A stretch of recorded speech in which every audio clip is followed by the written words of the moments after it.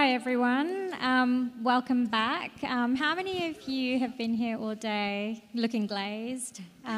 Yes, starting to look tired. This is the after lunch session, so we will be gentle with you. We're all tired, but welcome. For those of you who are new, I'd like to acknowledge that we meet on Whadjuk Noongar land, and I'd like to pay my respects to elders past and present. I am Shaheen, the CEO of the Museum of Freedom and Tolerance. Invisible Ink is our flagship event, and as the name suggests, it is all about coming into large cultural institutions and really interrogating this idea of visibility, the stories that we see, the stories that we don't see, and asking ourselves some questions around what are, the histories we don't see and why, and how as people who visit museums, people who visit galleries, we get information from, the display cases around us, but how we can think more critically about our local landscapes, our local place names, our local buildings, our local lakes, our local places of recreation, and see them differently. And the catch cry of Invisible Ink is see differently. When you do see differently, you can be transformed and you can make change. And for those of you who were here this morning for the Sean Nanup session, he said something really important, that he talks about art and song and dance and language and story, because art is the way we have this really multi-sensory appreciation for the world around us. So it's not just see differently, it's feel differently and touch differently and hear differently and listen differently. He was sort of saying that just through sight, we go about our everyday lives seeing about 10% of what we could possibly see, but through engaging all our other senses and connecting with others, we have this ability to kind of extend our sight. And through engaging with the senses, we also have that, these moments of empathy based on, that shiver you get up your spine when you see or hear or feel something differently, which can catalyse you to make change. Something we're very interested in, after all, the storytelling this morning, and this panel is going to speak to it beautifully. This panel is about imagining local landscapes differently through multimedia storytelling. All of our guests here today have sort of this unique point of connection. They've dedicated themselves in their practice, be it through film, through research, through theatre, through digital mediums, to actually telling and making visible these very kind of unheard, unloved, unknown stories. And we want to explore in an informal kind of casual way, but this idea of how the story connects to the medium and how it's the medium that really kind of makes people feel. Poppy and Ian just told me a lovely story, which I think you'll share, about how, the people have reacted to your beautiful, experience of Garlup. So I'll introduce you all briefly.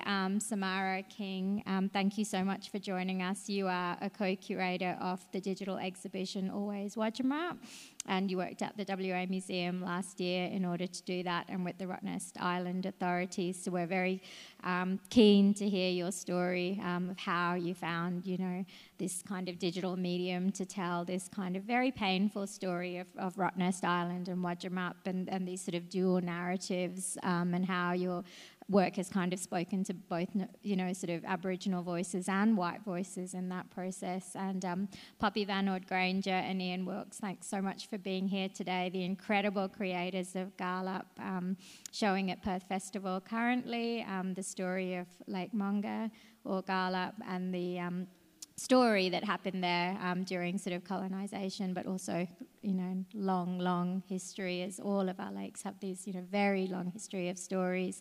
Lynette, Kuma and Denise, thank you so much. That was beautiful, your storytelling earlier today. Lynette, it was a pleasure to sort of hear you talk about your experiences at these lakes, and that many of us don't know the real stories of. So again, thank you for being here. We're going to keep it casual. I'd like all of you to talk a little bit about your work, and also I'd like to think just about this idea of change, and as an artist, how it has changed you why you do this work and how it has changed you, and then we can kind of throw that out to the audience and talk about how your work changes them. We're going to have a bit of a workshop. We're going to break. We have such expertise in the room. I think we need to use it.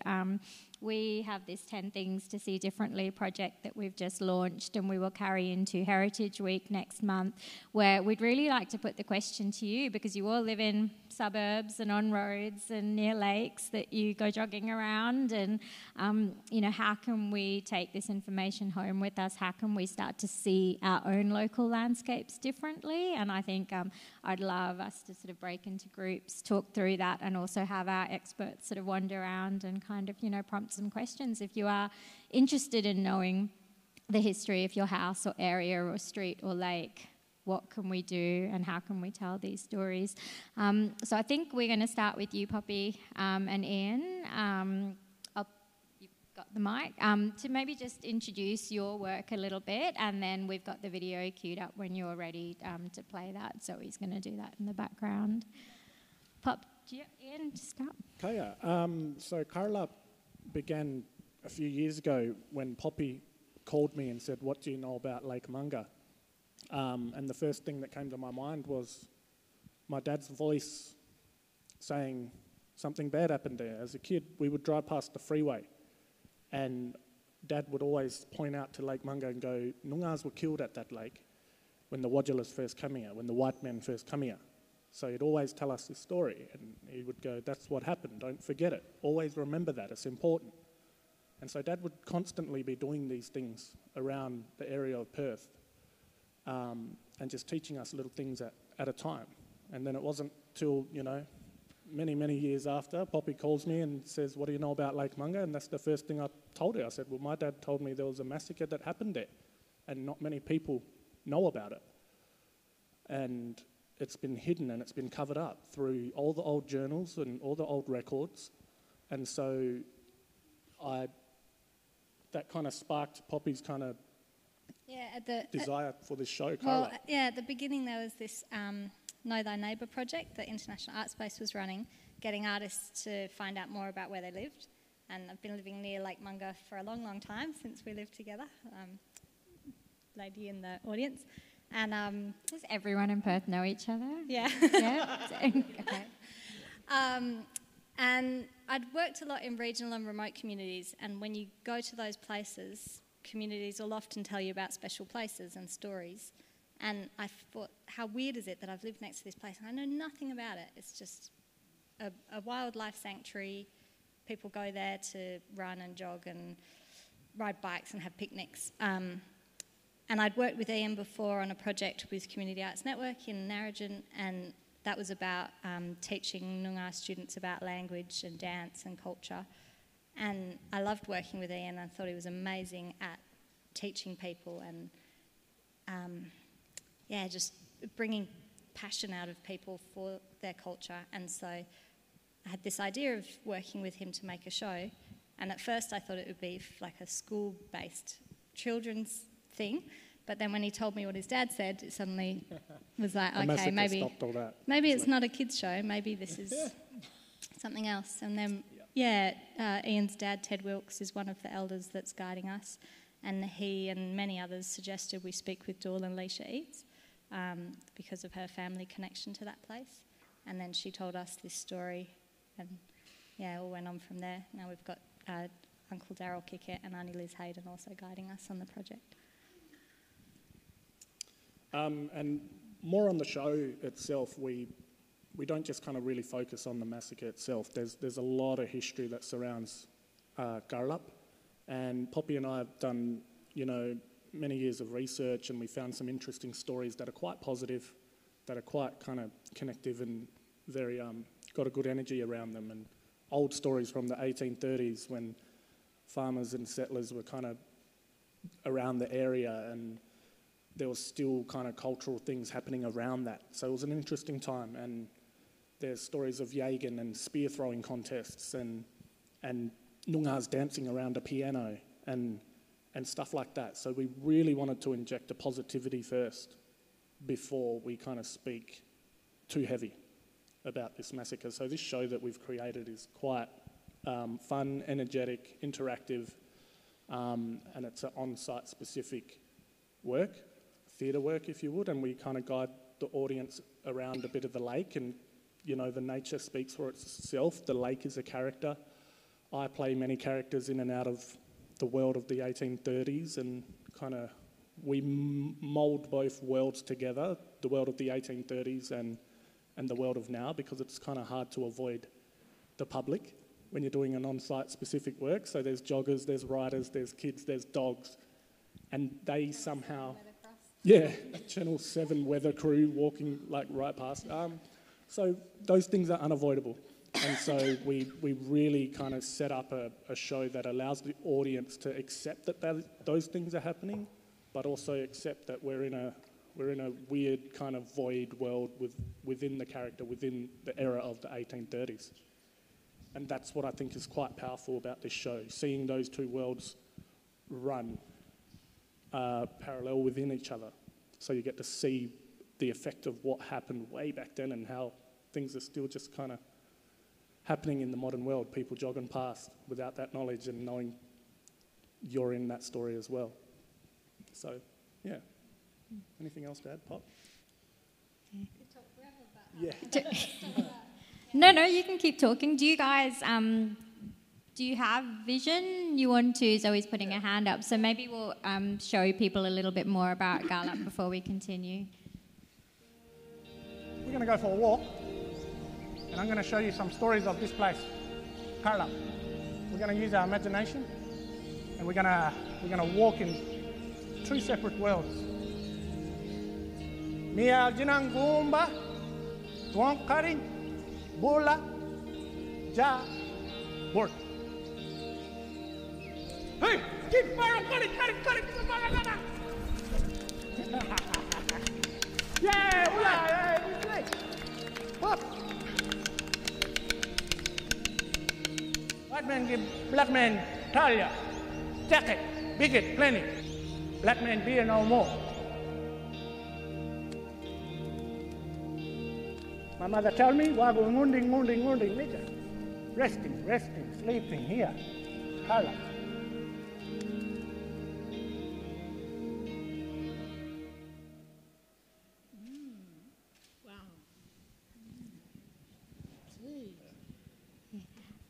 How have... I'm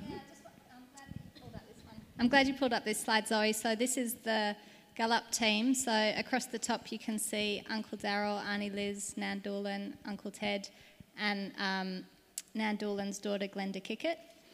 So the four elders there on the left, they've been guiding this project and making sure that we're safe in it. And yeah, they've just been amazing in holding this project.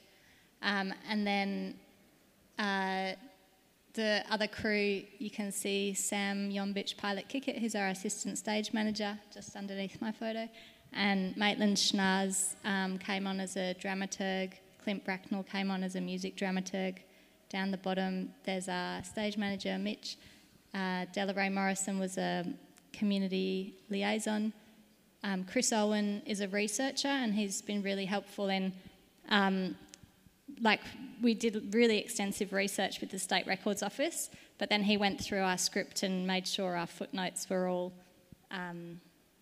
university style, legit. Which I think is handy because, we're doing this for Perth Festival. After that, we've got social impact goals that we're working towards that the elders have said, look, we really want a memorial at the lake to talk about the massacre. We really want this story taught in schools. And we also want to promote the way that we've done this project really collaboratively over a long time. So, I can't remember what my point was, but... That's okay. You've said there's a lot of things to, I think, unpick, and we can do that across the panel. I'm interested in talking further about how truly collaborative this experience of theatre making has been, you know, in traditional art forms and more kind of Western art forms, that isn't the case. And, you know, the work that, you know, you and Ian are doing and Lynette and Denise are doing and Samara you have been doing as well is incredibly collaborative, and, you know, the lines are not there as in, you know, things behind glass cases. You know, you've blurred lines in several ways between, you know, yourselves as collaborators and the historians, multidisciplinary, and also the audience. I mean, I'm quite interested to know actually and Samara, before we kind of hear your experience of how the audience has reacted so far to the performance. It's been fantastic. The audience feedback we've been getting is kind of really great, because it's kind of how we want to end the show, is to make sure there's this feeling of togetherness. And that last scene that is around the fire right there is just after we hear Nana Doolan speak about her grandmother talking of the massacre. And so we end the show with that, and it's quite heavy, and people don't know how to kind of absorb some of that kind of real heavy topic stuff. So we give them time, we give them space to kind of soak it all in, and then we yarn. So something that I've learnt over my years performing is whenever dealing with heavy topics, we've got to yarn about it afterwards. You can't just go, okay, massacre story, bye, bow, good night, walk away. It's vital that we sit down and you as an audience get the chance to respond and ask questions and share thoughts and feelings. So that is a vital part of the show. It's technically after the ending of the performance, but it's a vital part of the show. And so a lot of the thoughts and feelings that we get back from the audience is really what we're looking for.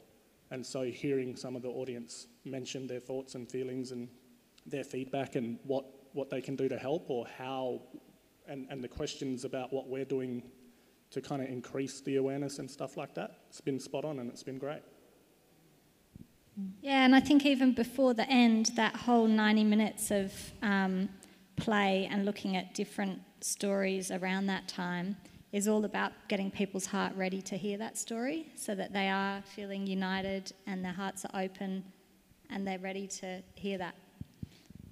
So after the show, there's the talk around the fire, and then there's a 20-minute walk back with everyone as well. So yeah, I think a lot of thought and care has been put into thinking about the audience and making sure they've got support, additional support if they need it, and that the team as well have got that additional support amongst each other, but also like if they want to see a counsellor because this is heavy stuff to be dealing with all the time, then that's there. And also having those elders, and we did a community consultation 6 months before starting this project so that people could tell us what they thought as well. That's really important. Mm-hmm. And so Samara, just moving on in terms of your Always Wajamup curation, we talk about heavy stories. There's not many stories more heavy than the Wajamup stories. So can I ask you to introduce yourself a little bit and how you got involved with this and what you've produced? Yeah, so my name's Samara King. I'm a Gurudjari woman originally from Broome.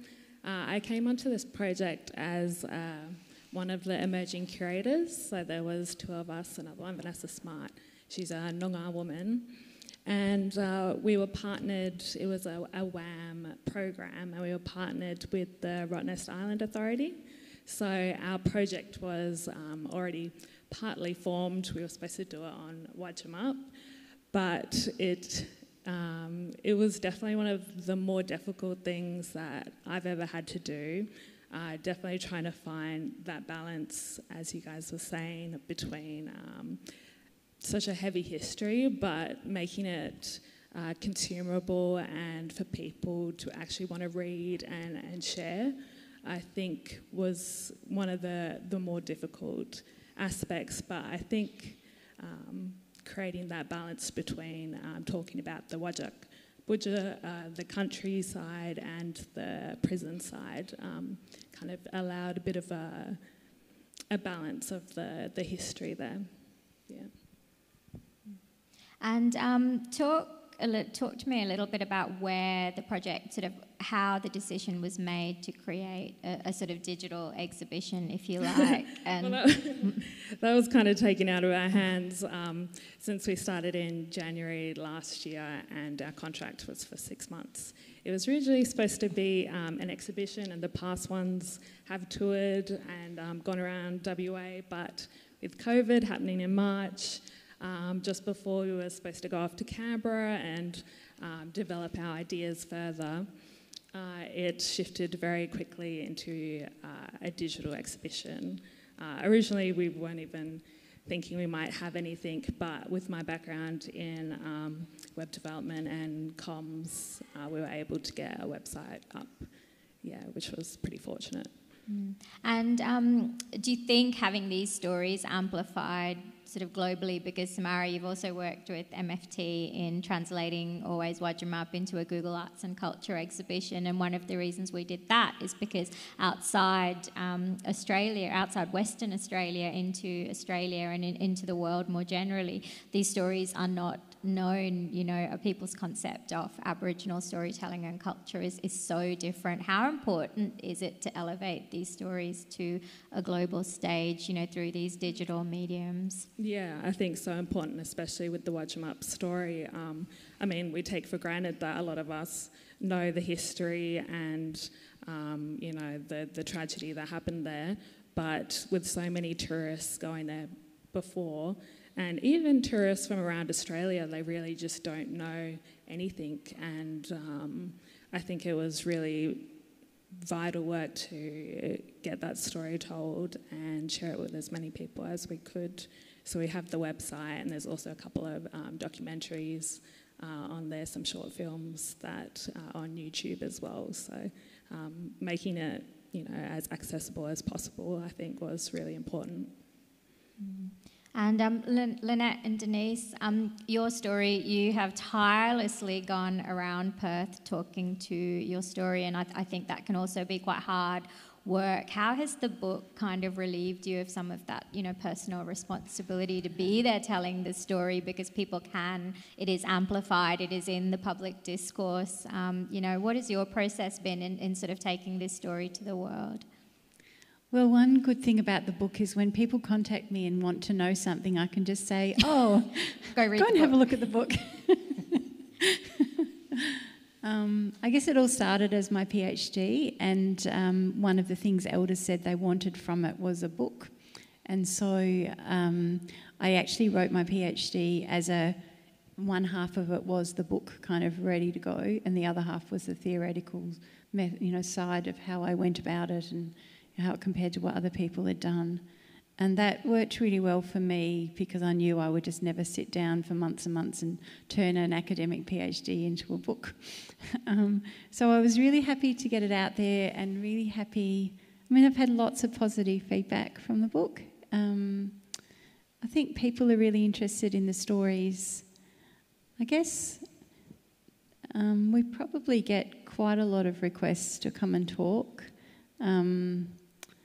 And we do most of them, don't we? We probably do just about all of them. Just about all of them. It's time for the red carpet. Yeah.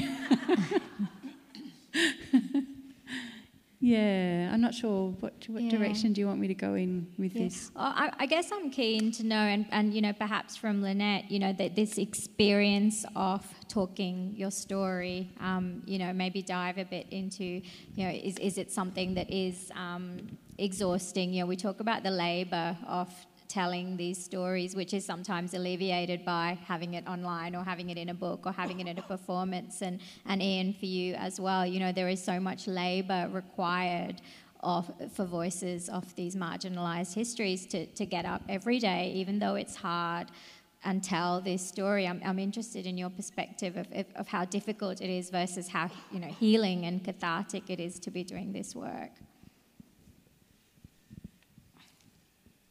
Oh, you want me to talk? Yes, please. Oh, gee. So you want me to how to better? Is it healing or is it hard? Maybe speak to the microphone. It is a healing.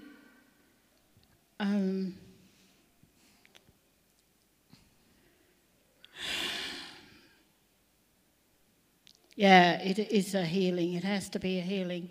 I feel the healing here. And I've spoken to a few people and said how it is a healing, especially when you take your childhood stories to children in schools, which I have. And to have those little children listen to your story, not being read from a book, but told from out of your mouth, told by you because you lived and breathed it, and at the end of it, they are crying. And that's what it's all about. You know, the saying goes, we have to start with our young ones. And that's how I like to start my stories and do my healing with the young ones. I've had that chance and opportunity too, by the way, working with the education department for 25 years plus. Yeah, and I still go around. I've been around to a couple of schools since the book's been written and published, and telling my story. I need to come back. I will be coming back to Daglish, I think it is, at a due date when they get back to me, because that's so close to where the Shetton Park camp was laid out when I used to live there. Yeah, very much a healing. Like I said, you know, we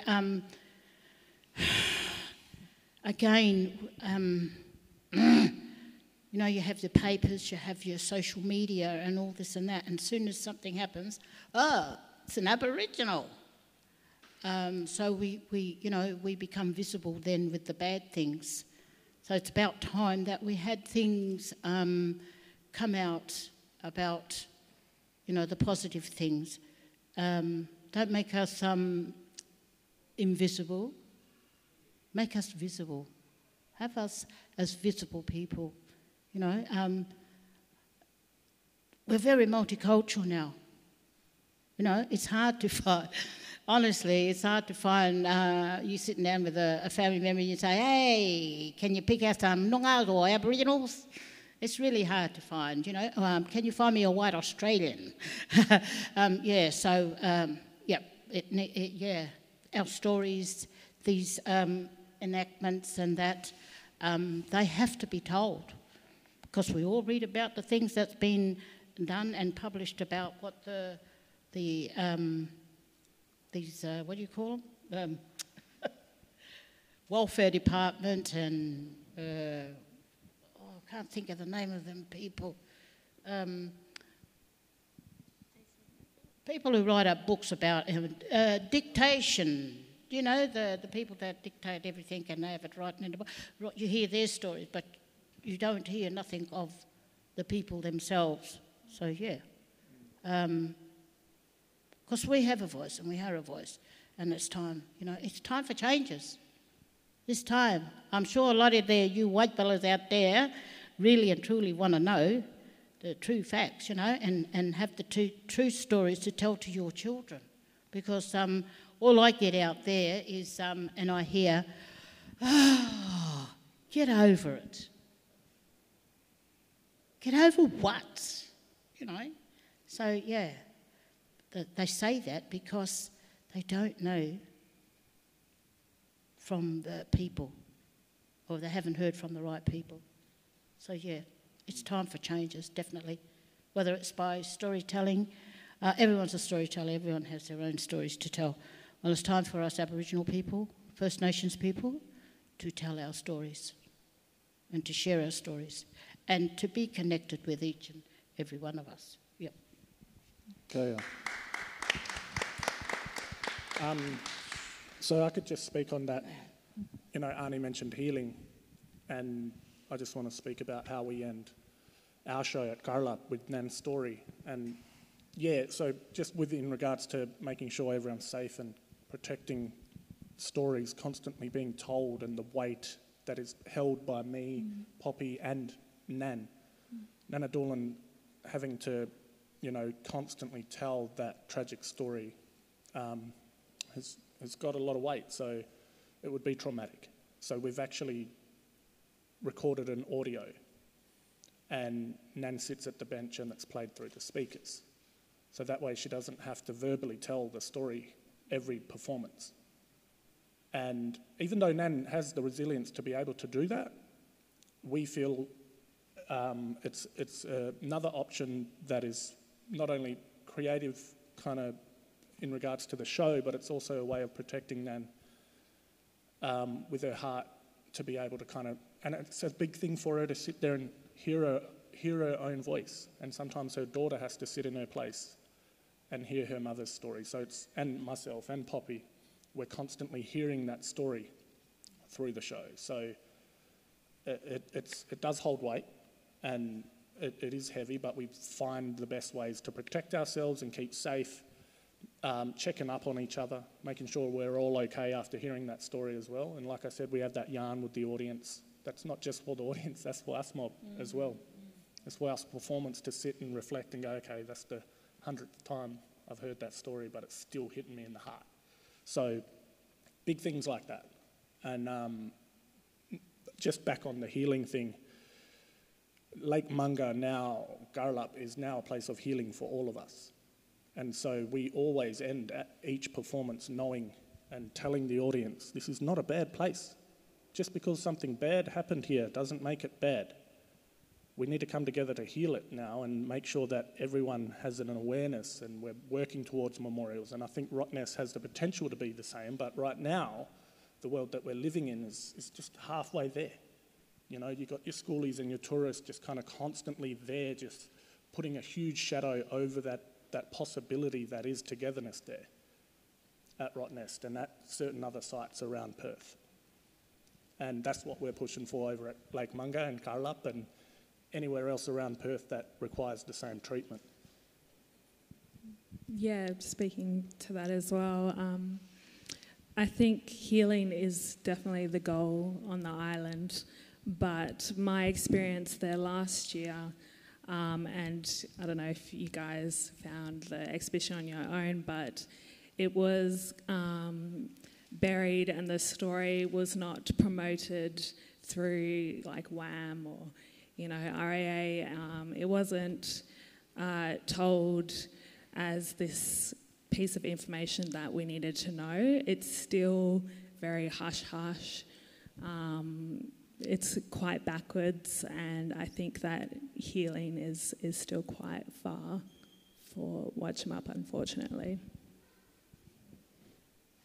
I think Emma asked a great question at the end of the last session about, you know, how Wadjalas, how, you know, white people kind of, you know, deal with these very dark and polarising stories, you know, with care, because some of us, and many of us want to know but are worried about this idea of, you know, re-traumatising and you know, difficulty and people don't know how to get to healing, and marketing departments, I mean, we've had a chat about, you know, with the Rottnest Island situation, you know, marketing departments want to focus on quokka selfies and beautiful islands and pictures, you know, how, if you had to give a piece of advice, you know, in terms of this really deep storytelling work that you do compared to, you know, how local governments, you know, from a tourism point of view, how Western Australia can start to adjust the narrative that it tells itself and the rest of the world about, you know, being a fairly white, having a fairly white colonial history and beautiful beaches and quokkas, and, you know, which are all fantastic. But Ian talked about walking in two worlds simultaneously. You know, what piece of advice would you give large institutions, marketing departments, Rottnest Island Authority in terms of going to the next step? Yeah, I think call it out whenever you can. I think the marketing team at RAA actually gets a lot of emails from people being like, you know, I was just on the island, where's your history? I want to learn more. Even when I was working there, we wear a uniform so people can identify us. And a couple of people actually came up to me, white people, and would just be like, where can I go to learn about the prison? There's no information there. And I was like, yeah. Yeah, unfortunately you have to actually seek it out for yourself. So I think just doing whatever you can to learn more is unfortunately the step you have to do. Yeah, it's not given to people, yeah. I think as well, like, talking about that knowing the truth feels so much better than not knowing. Even if that truth is really heavy and dark and hard, it feels better. Like, Dool and Leisha Eats, after we did those first performances a few years ago, she was so happy. She said, "This is one of the proudest days of my life.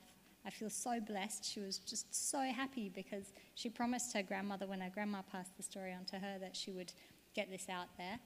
And yeah, it's a good feeling. And I feel so connected to Lake Munga now, knowing its story, than before when I just knew it as this, lake with swans on it.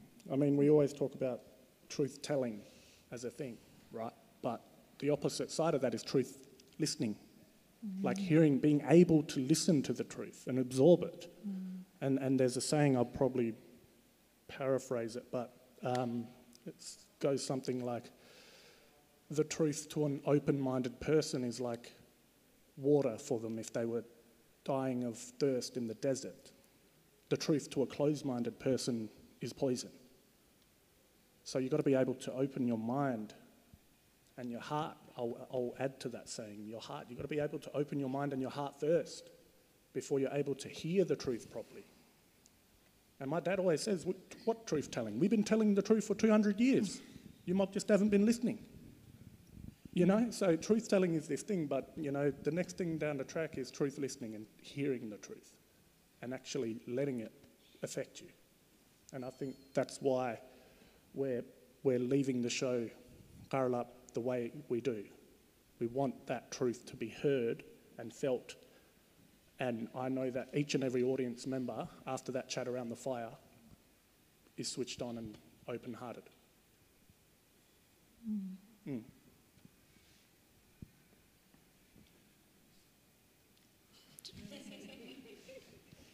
Would you like to add to that? No? Would I like Any to more? what? Would you like to add anything Maybe Denise. to that? I don't know. No, I guess all of you have written and spoken and talked and collaborated around very visible landmarks around Western Australia. They are places we've all been to. What legacy would you like? What clues, what little kind of, bird seeds can people pick up when we go? Because it really is invisible. We could visit any of the lakes that you write about and talk about and not know this unless someone has managed to pick up a book or been lucky enough to hear you speak and is forever transformed.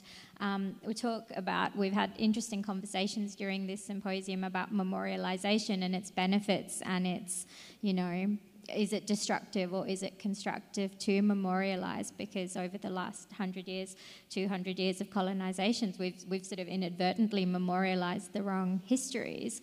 We've also memorialised histories of people that we shouldn't have, that have been collected by the people whose faces, they're the wrong people shown next to the objects that shouldn't be in these cages. So memorialisation has pluses and minuses. But, Poppy and Ian, part of your social impact campaign is memorialisation in a very physical way. Could you talk a little bit about, what you want to leave behind?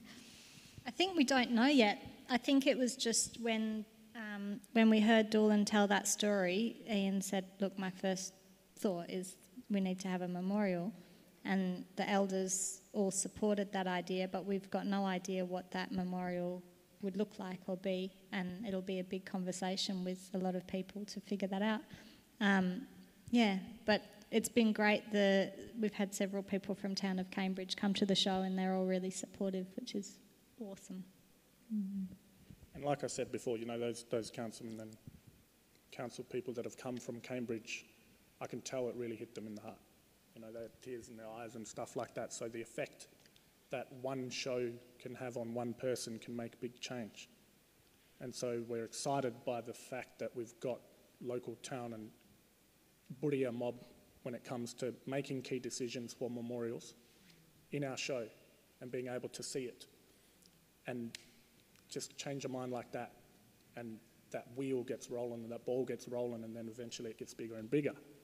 And I'm hoping that areas such as Rottnest, the possibilities for that kind of thing to happen will increase. And like Sister said, we're not there yet.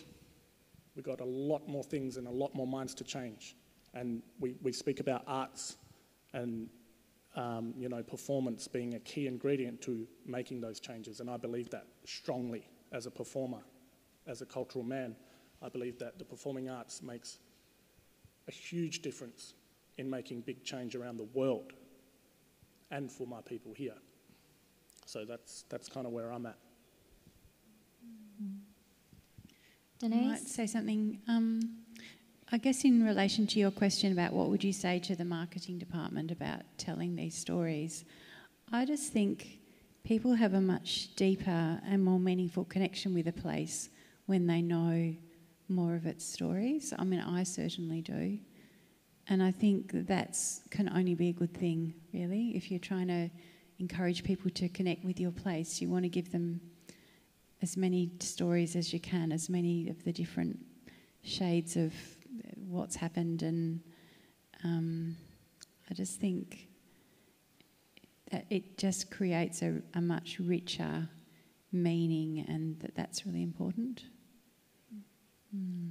What memorialisation would you like to see around some, site-specific memorialisation is possible around that? Your book is so full of stories, I'm not sure where one would even start. Yeah, I mean, I guess the traditional way is to put up a sign with some information and maybe someone's story.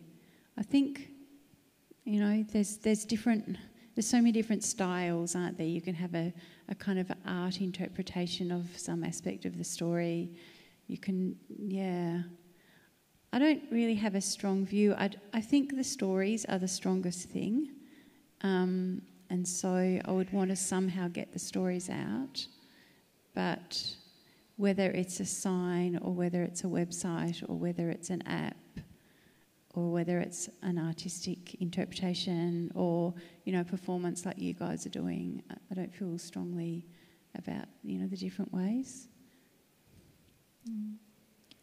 Ian and Poppy, I'm interested in your next iteration of Gallup and the virtual reality potential. Last Invisible Ink, we had a wonderful filmmaker called Lynette Walworth join us and talk about the potential of virtual reality to create new worlds and alternate universes where multiple possibilities exist, and she likened it, VR actually, as she likened it to a much more traditional First Nations form of storytelling, because it is, it's kind of hovers and looks down and is much more in the round.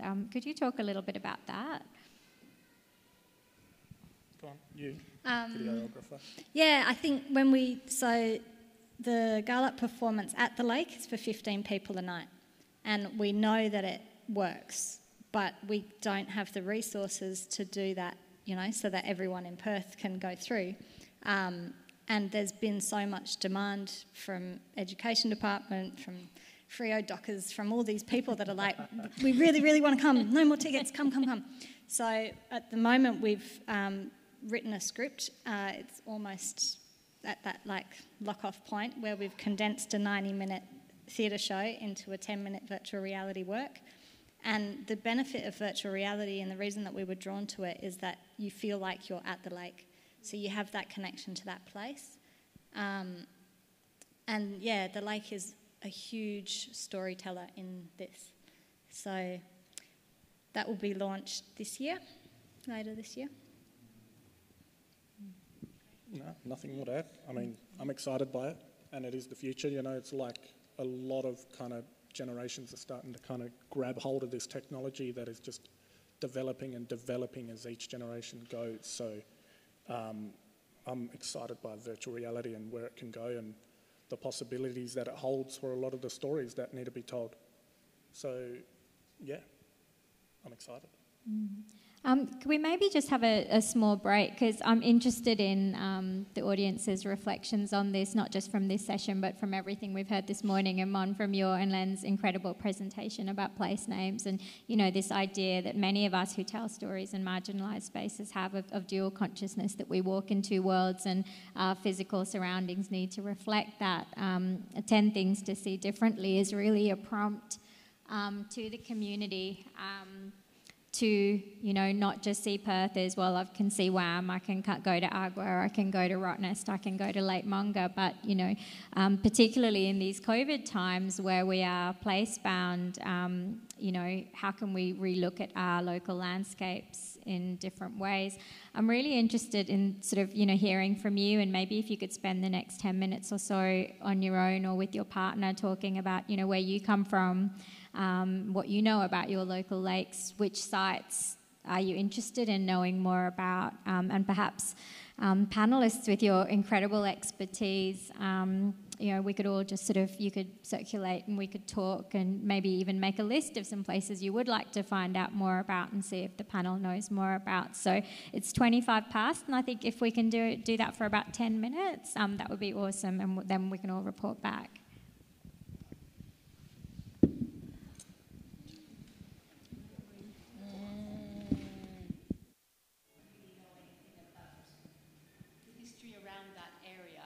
Except a bit of the colonial history around Manning Lake. But I have learned quite a lot about Bibra Lake, and that's because of environmental activism. And, you know, so people came down and they told about stories of their area and, you know, the Noongar birthing area.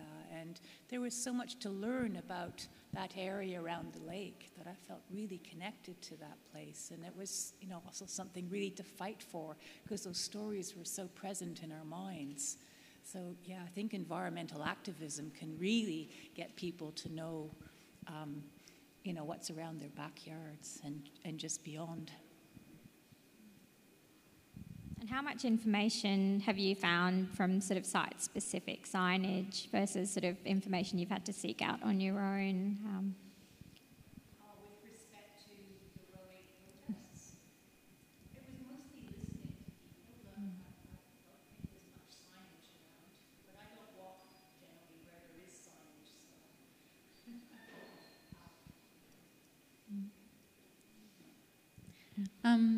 Yeah, well, it's interesting because I work for City of Coburn now, and I've been helping out with some interpretation panels that they're working on for Manning Park. So I didn't do the research. I'm just kind of really helping them pull them together. So there will be a lot more signage there soon. But I'm not sure if it's going to have... I haven't seen a Noongar name for the lake. And I have been looking at quite a few early maps of that area, and it's often not actually even marked as a lake. It's, yeah, it's interesting.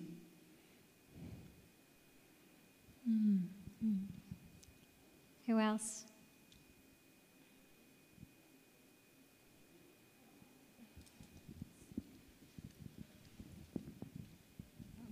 Hi, thank you very much. What made me think very early on is I'm a high school teacher, and the healing that you obviously do and go through, and then wondering about my classroom where they may not be ready to listen, they may not have warmed up, you know, those listening skills. And then also just how to put the stories out there so that kids, like a wide variety of kids can understand and access, and the different resources. I don't know, it set my mind off thinking about how to approach it maybe in different ways. Yeah, it was handy what you said about 5-minute videos are good. Made me start thinking, okay, cool, the VR's good, but for schools maybe also having a 5-minute video that helps teachers talk about this stuff would be good.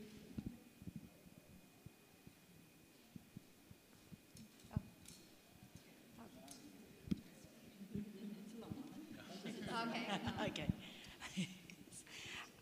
When we were just chatting before, I was just thinking about Wodjumup and thinking about the experience at Gallup, because I was lucky enough to get a ticket in and share that gentle approach that you both spoke about, that they really did take us through this kind of fun, in fact, if I use that word, when we're talking about a massacre. It doesn't sound, but it was fun because we got to dance and sing, and even me, which is not good for anyone. But it was lovely, and then we hit this really important story that you knew was coming, and all the layers in between. And when you really shared about Wodjumup really honestly, and thank you, because it's hard to do that sometimes. but the opportunity for us to learn about Wodjumub in a similar way, and we're working in Fremantle with Len Collard and City of Fremantle at the moment on Aboriginal place names, which is automatically got those connections. My mind starts to wonder of how can we connect, what you've already done with the other bits of research that have been done and bring that to life, using the arts. I think the arts are obviously such a fabulous way to share that story, but we can't go on existing with Wodjumub silence in the way that we do. I don't want to go back there anymore, and that's not, I don't think that's the answer either. I think that the answer is in finding ways to platform the stories by the voices of the people who have the right to tell their stories. Yeah. This thing. So we have the websites alwayswodjumub.com. So there's a couple of videos on there. I think I mentioned that they were on YouTube as well, so they're very easily shareable. And we also did the partnership with Google Arts and Culture, which is like a little kind of snapshot, and it's not the whole website history, which can be a lot of information for like a high school student, say.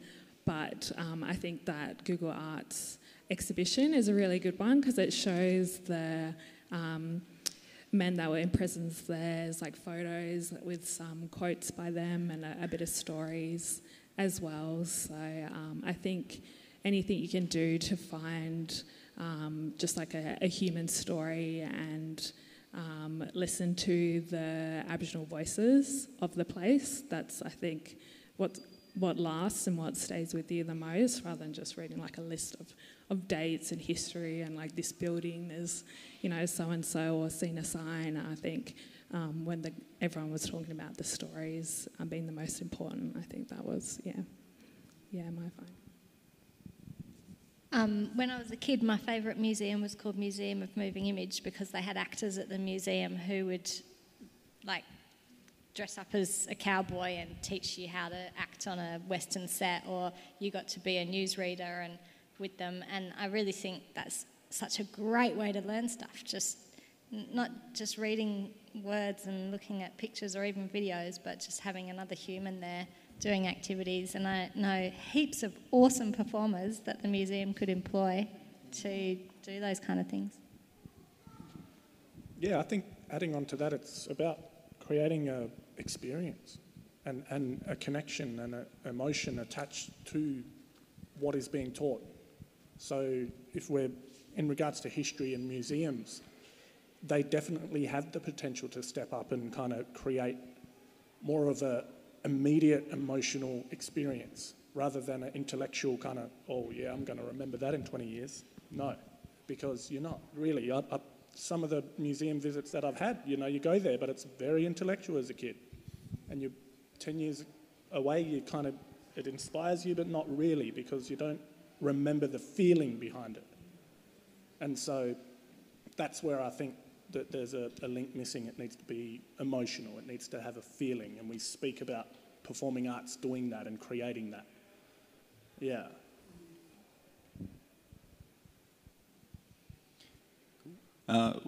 When I was a kid, I moved over from Canberra and got to Perth. I was about 10. It was really strange coming over here. A completely different landscape. It was an alien environment for me, and settled in eventually in Forestfield, and I used to go walking up in the hills along the escarpment from Forestfield up to Lesmurdie and then across to Kalamunda, and it is sort of become a bit of a ritual of sort of heading up and walking along and getting a sort of a panoramic view of the entire sort of Perth region. You can see all the way out to Rottnest, and I've never known or taken the effort to actually find out about any of that land there. I think it's state forest or state park. There's Ian was telling me about Mundy. So there's a Mundy regional park And so Ian told me. Do you know who Mundi is? Yeah, I've no idea. No, yeah. So he told me he's one of the Noongar elders. Is that right? One of the Whadjuk leaders. Yeah. Well, yeah. Okay. So and we spoke about like dual names and what a Noongar name holds, and like Shaheen said, it was Uncle Len come and was speaking a little bit about dual names before and stuff like that. So I think his point of view is kind of what I share in my opinion is, yes, we can have dual names, but the meaning behind that Noongar name needs to come with it, and the history and the power that it holds. It's not just a Noongar word. So a lot of people go, yeah, great, Mundi Regional Park, they have no clue who Mundi is, and that's okay, brother. Now you know. So it needs that. Do you know whether? Spoke about that. Do you know whether he has an association with that place? Is it named there for a reason? For his area, yeah. So I think right. because of that reason, we got Yalagonga, and yeah. So in the 1800s, they had specific areas that they looked after and travelled around with their certain tribe or family that they looked after. So there was many others, Midjaguru, Yalagonga, and you'll notice these names around the area of Perth. And some people have that knowledge behind what that name is and who it is. And like Sister said, it's those who kind of really understand that there is digging to do. Who was that guy? Who was that name? You know, we've got Yagan Square now, and people are asking the bigger question, who was Yagan? So it comes with the change. When we make the name change, we bring that history with it. And I guess it's also important to bring women's names and women's histories into those stories too. Absolutely. Yeah. Thanks very much. I think the complexity of the processes which we're engaging here can't be underestimated, and so those sign making or bilingual sign making processes and how they're contextualized in the larger histories are also being done elsewhere in the world, and having opportunities for exchange, I think, is really important. Not to compare histories necessarily, or to simplify cultures, but to learn from one another and about your mistakes. I'm doing a project in South Africa, and I've been working a lot there in the past 5 years.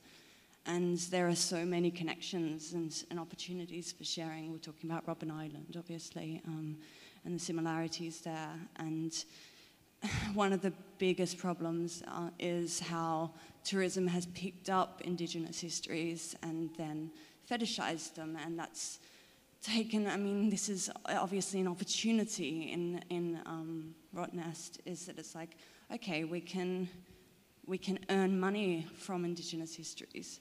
So it's like you can sell them that idea in order to memorialize it there and create museums, but then it's not necessarily getting what you want, right? So there's so many overlaps and opportunities for learning through multiple Indigenous histories throughout the world as well. I don't know what my point is, so I'm just going to stop talking now.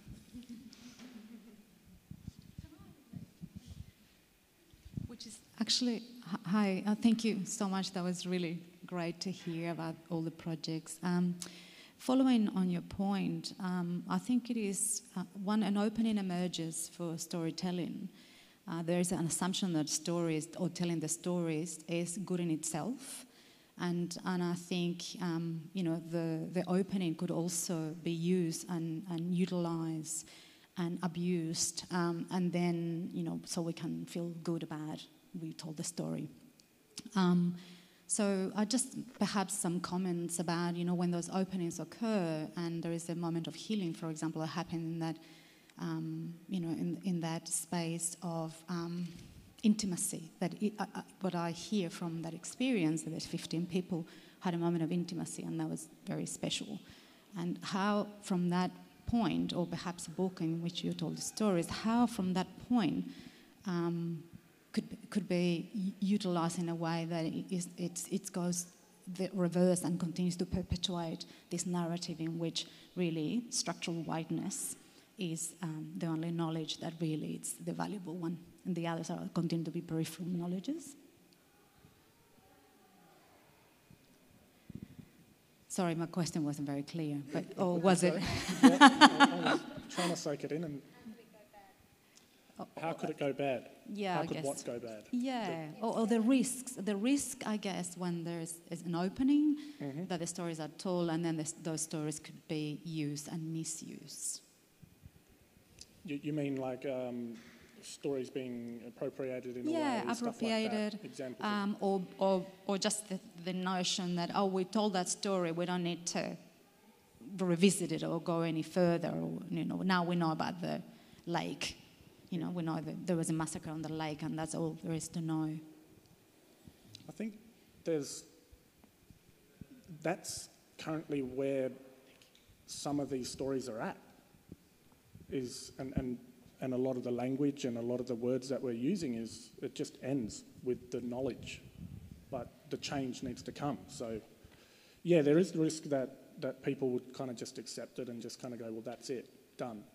But I feel like within, projects that we're doing and connections that we're making with the museum and other mob, that further change comes. And that's for us to decide, and for those who are really passionate about that. We can inform people that that's what we're doing, but they choose whether they want to help us or not. They can go home and back to their lives, that's okay. So I'm not sure really what much more I can do, because, my passion, I'm clear on my passion and what I want to do. And I know you mob here sitting listening, but what are you going to do once you walk away? It's up to you. You've obviously got lives to live and other passions that you hold dear that you want to focus on, and that's okay. Same like these mob up here sitting next to me. We got these different things that we're passionate about, but they all hold a similar feeling. So that's where I'm at, I think. Hope I answered your question. Anyone else? Can I make a comment too? I guess one person who reviewed my book said he thought it focused on positive stories more than negative stories. And that was a bit of a deliberate choice on my part, because there's so much negative history out there, and I kind of wanted to show the strength and the joy, and there is some of the hard stuff in there too, but it's not kind of the main focus. And I guess as a historian, but probably as anybody telling a story, you make choices about which stories you tell and which stories you don't, and how you approach the stories you tell. And I guess there's, in that choice, it's a person of my time telling, and then another person in a different time, or another person now might tell a different story, I might tell it in a different way. And maybe there just has to be so many of us telling the stories that it's kind of, people kind of listen and hear what they want to hear, or take something from the range of different stories. Something that really kind of stuck with me from one of the audience's feedback was she was amazed at how Noongar people are so generous. After everything that's happened, we are constantly trying and opening our hearts and being generous, where you only got to look at the rest of the world and how radical some of these other cultures are going against the thought of colonisation and what's happening. And so I feel, and I still really believe to this day, we are in a crucial point within Australia and Perth especially. We are truly living in a lucky part of the world. And not just because of coronavirus, but because we have the opportunity to be able to kind of share that generosity that our First Nation mob have. And I know there are some Noongars and some other mob that are quite radical in their thoughts and feelings and voices, and we need them people.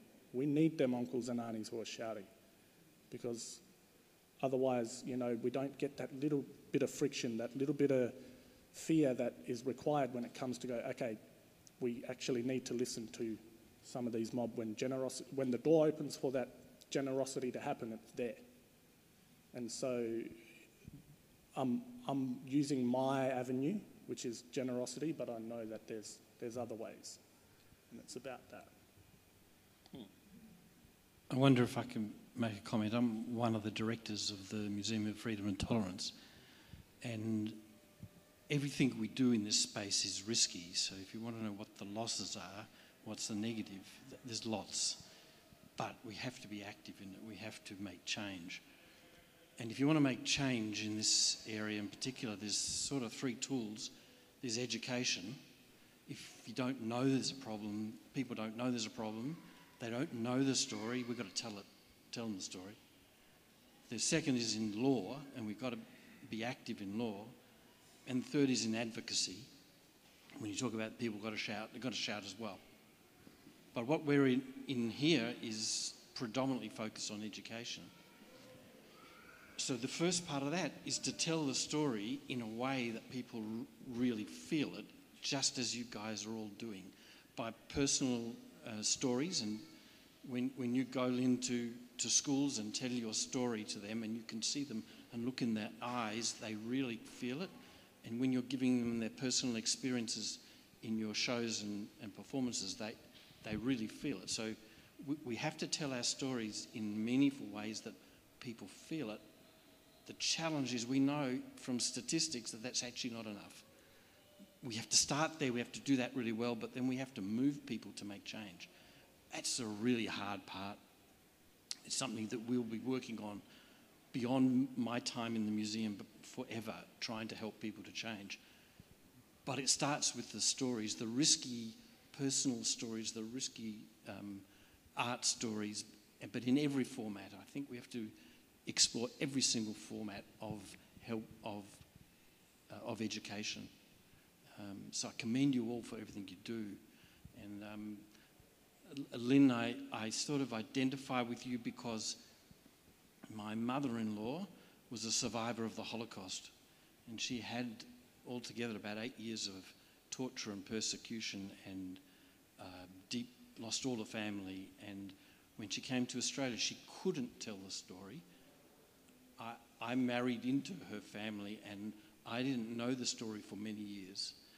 And then someone encouraged her to start telling it in schools, and it tore her apart. She was depressed, post-traumatic stress disorder, really, really distressed for a long time. But over the years of telling it in schools, it was healing for her. She's passed away now, but she passed away really proud that she had the guts to tell it and to impact young people. So I want to say especially, I watched that, the pain and the difficulty of it, and I commend you for your bravery.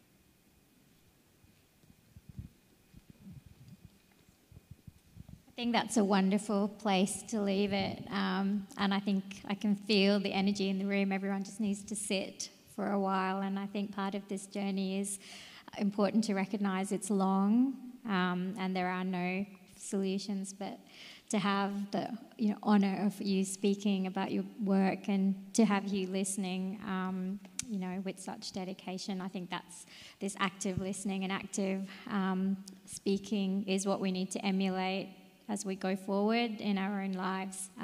Invisible Ink is just part of that journey, and we're honoured to share it with as many storytellers as we can. We have packed today in a ridiculous fashion.